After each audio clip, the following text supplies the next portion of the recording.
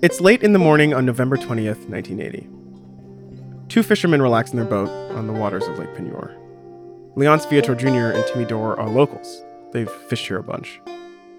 As they go about their morning on the lake, Viator and Dore have no idea what's been unfolding beneath them. They don't know that Texaco's giant drilling rig disappeared into the shallow lake. And they don't know that the lake has been draining into the Diamond Crystal salt mine. Now, the disaster has reached the surface, where the two men have cast their lines. Journalist Michael Gold later spoke to the fishermen. They had front row seats, literally, coming to the edge of the waterfall and you're about to go over the edge. You know, they were very friendly and cooperative and happy to tell their disaster story. It's about 11 a.m. when Viator and Dore notice that something's wrong. This is 2 hours after the last of the salt miners made it to safety. And it's been more than 3 hours since the rig disappeared. They're out there and suddenly they're stuck in the mud in the middle of the lake. Suddenly the elevation of the water has changed. And then they look in the distance and they see the beginning of this swirling vortex. And then the catfish are jumping out of the water right in front of them. The fishermen argue. They know they can't go back the way they came because the water is too shallow for their boat. But they also know that the mud is too thick for them to retreat on foot. And the scene in front of them is terrifying. Viator later tells Gold that he thinks it's the end of the world. And I mean, just imagine what he's seeing. The whirlpool where the oil rig used to be grows wider and wider. It swells a barge anchored nearby like a big fish eating its lunch, which are Viator's words. When the whirlpool digests yet another barge parked on the lake, it gives the fishermen just enough room to punch the throttle on their boat and make a run past the whirlpool to the shore. They just barely made it out of there after they finally found a way to get their boat to shore. It was only a matter of minutes before things got really dicey and whole sections of the shore began to fall in and things were disappearing down that growing vortex in the middle. Somehow, Texaco's workers, the salt miners, and even the fishermen have made it to safety. But now the vortex is doing more than just swallowing water in barges. It's gobbling up whole sections of lake bed, and the land on the shoreline is next. Now, head gardener Mike Richard and the majestic Rip Van Winkle Gardens are in danger of being sucked down into the mine.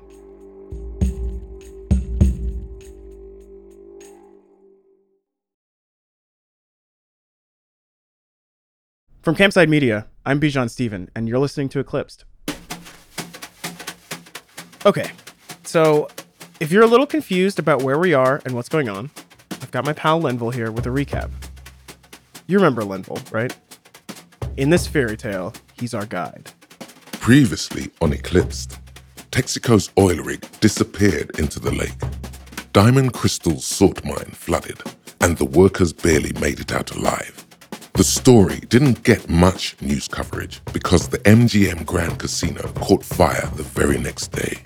Does that about sum that up? Yep, I think that covers it. Thanks, Lenville. In this episode, the disaster spreads. We'll also get into the part of the story that the movies never show. The aftermath. The day after tomorrow.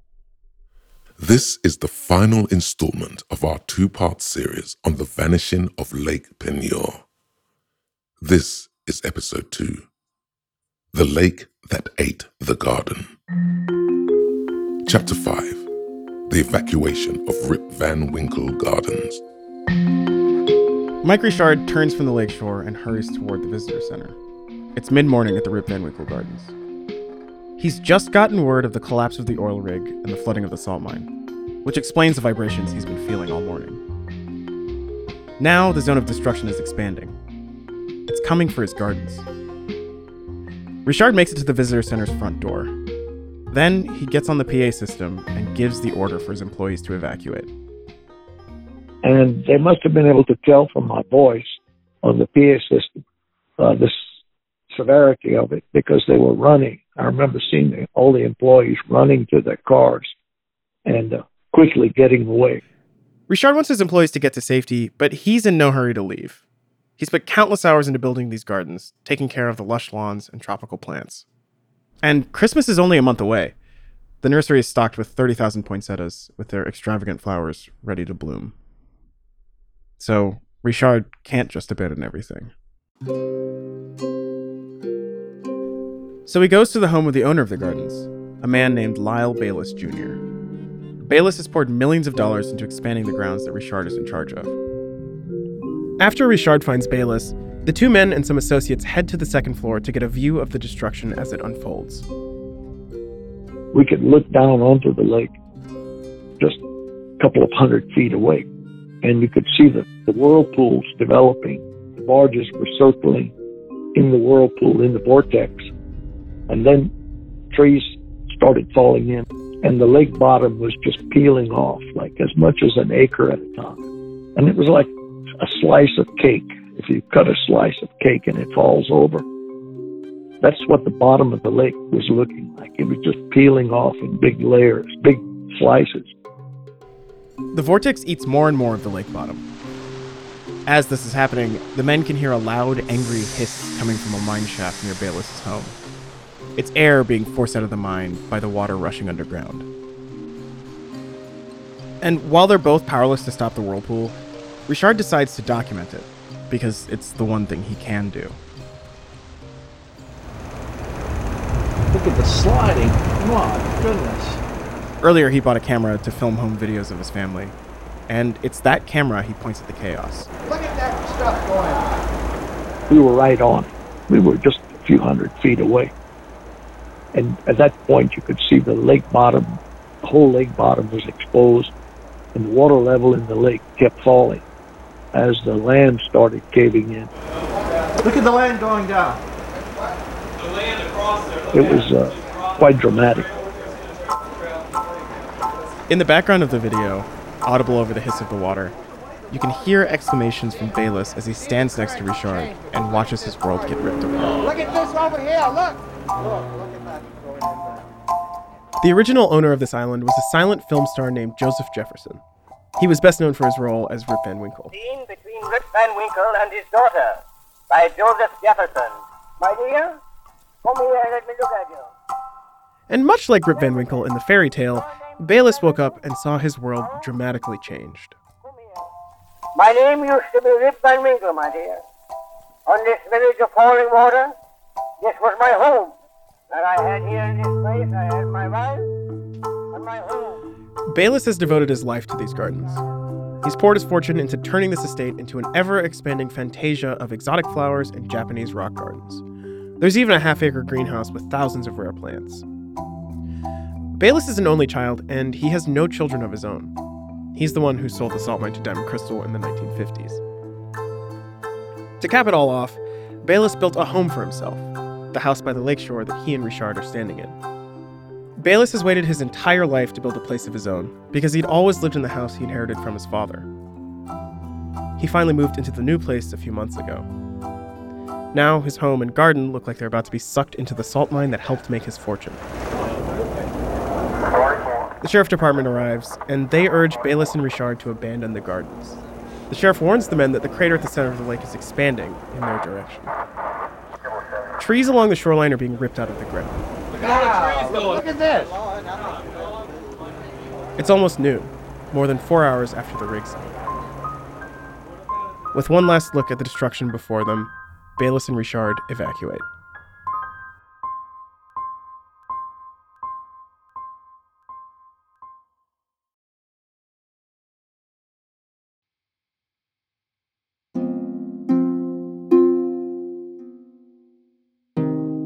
Richard and Bayless flee the gardens and take shelter in a schoolhouse a safe distance from the mine. But when they enter, Bayless sees something that makes him stop short. It's a vase of green and blue peacock feathers. For anyone else, this wouldn't mean anything.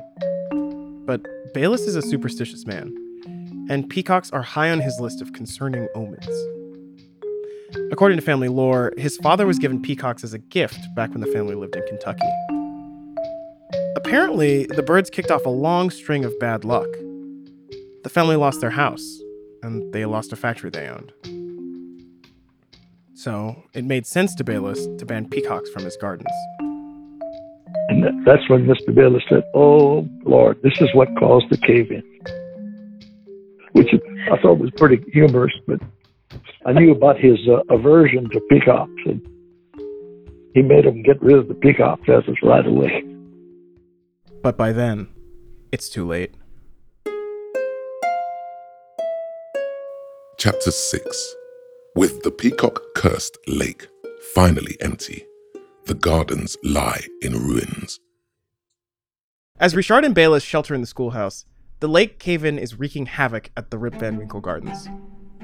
Bayless's brand new house is done for. His wine cellar is sucked into the depths. The house breaks in two, and the indoor swimming pool cracks like an egg. Giant rifts open in the gardens, and they take down whole trees. The new visitor center and greenhouse are destroyed as 65 acres of the gardens meet their doom. All the while, the mineshaft has been hissing air so loudly that they can hear it 10 miles away in New Iberia, the home of Tabasco sauce. But finally, the mine fills up. It happens with such force that a 400-foot geyser of mud and water erupts out of a ventilation shaft. For a moment, Lake Peigneur is empty.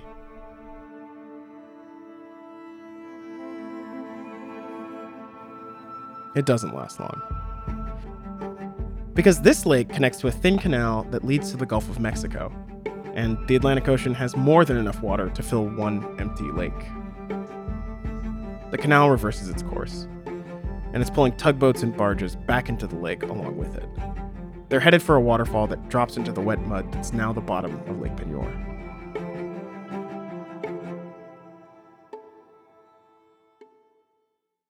Chapter 7. The parties sue each other, eager to secure justice and place blame. So here's the part of the story that we promised you at the top of the episode. The part of the story that the disaster movies don't usually show. What happens afterward? When we last left Lake Peigneur, a river had reversed its course. A canal leading to the Gulf of Mexico, to be exact. That canal is dragging tugboats and barges backwards and tossing them over the waterfall that's now refilling the lake. Suddenly, Lake Peigneur features the tallest waterfall in the state of Louisiana. But let's skip forward a bit. The lake refills, and some of the lost barges even pop back onto the surface, like giant floaty toys in a kid's bathtub. According to unconfirmed reports, natural gas bubbles are rising to the surface of the lake, and Texaco employees fire flaming arrows at them to try and burn them off. Which, if you're into metaphors, you could say is kind of like a Viking funeral, but for the lake. Anyway, Lake Peigneur is a lake again. It's full of water, albeit with a lot of devastation surrounding it. The lake's salinity has changed from freshwater to brackish, which is the technical term for kinda salty. Naturally, that sets the scene for a whole barge load of lawsuits. Diamond Crystal lost their salt mine, valued at $50 million. So they sued Texaco, accusing them of puncturing the mine. Texaco sues Diamond Crystal, saying they did a bad job of digging their mine in the first place. The salt miners sued Texaco because they're suddenly out of jobs. And Rip Van Winkle Gardens sues both Texaco and Diamond Crystal for inflicting biblical levels of devastation on their Garden of Eden.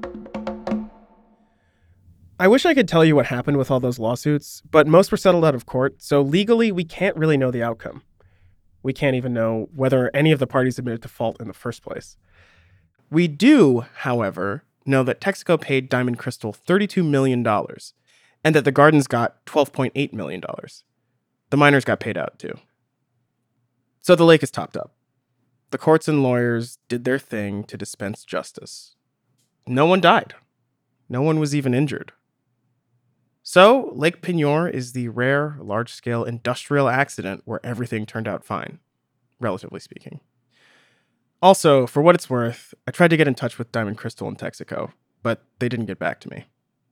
All's well that ends well? Chapter 8. Our host, Bijan Stephen, elucidates a theory.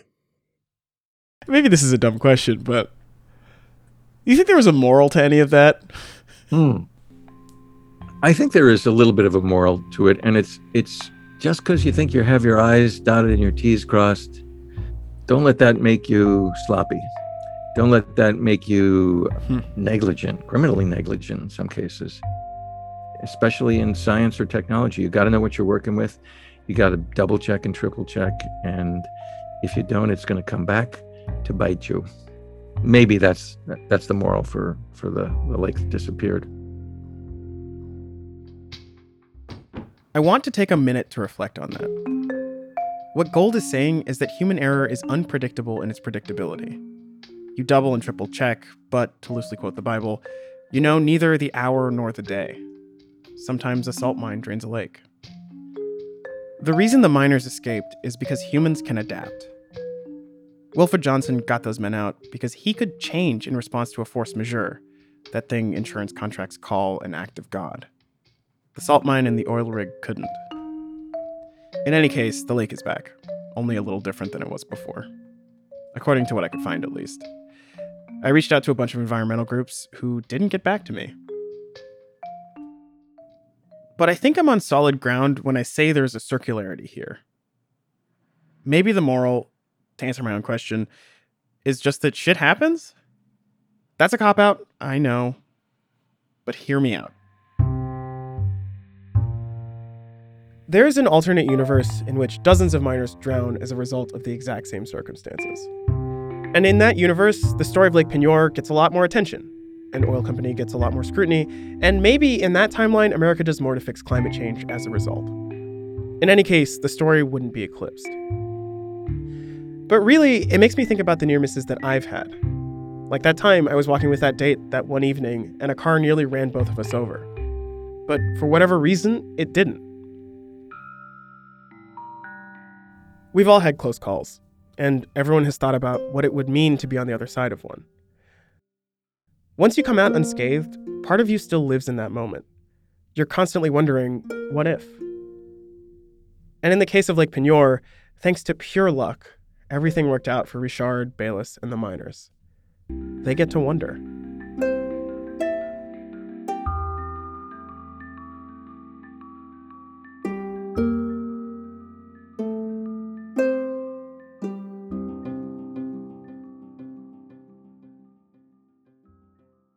Chapter 9, an epilogue for Rip Van Winkle. The Rip Van Winkle Gardens were closed for 3 years. Lyle Bayless Jr., the owner, decided not to rebuild his dream house on the peacock-cursed shores of Lake Peigneur. Instead, he moved to Maui. But not before Mike Richard hired scuba divers to recover his prized wine cellar. A company from Pennsylvania found a way to repurpose the old salt mine to store natural gas deep underground, where it sits until it makes sense to sell. Bayless died a few years after the disaster, but Mike Richard kept working for the gardens. And in 2003, he jumped on an opportunity to purchase the property. Now Richard is semi-retired. His son runs the nursery, and his daughter runs the gardens. It's a good family business. Tourists are back on the shores of Lake Peigneur. Fishermen enjoy the waters, and management has a new policy. If you just stand still, they'll come and show off for you. The male peacocks are very proud and like an audience. Dozens of peacocks now roam the grounds. The streak of bad luck is over, and there hasn't been a disaster since. They all lived happily ever after. The end.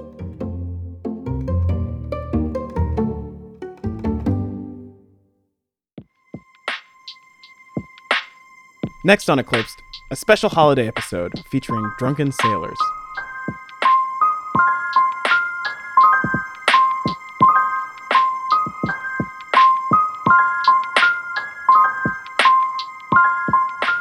Eclipsed is a production of Campside Media. It's hosted by me, Bijan Stephen, and written by Michael Kenyon Meyer. We're produced by Lane Gerbig and Joe Hawthorne. Archival research by Caitlin Rathie. We're fact-checked by Alex Yablon, and our engineer is Garrett Tiedemann. Our theme song is by Doug Slavin. Our executive producers are me, Bijan Stephen, and the big man himself, Michael Kenyon Meyer.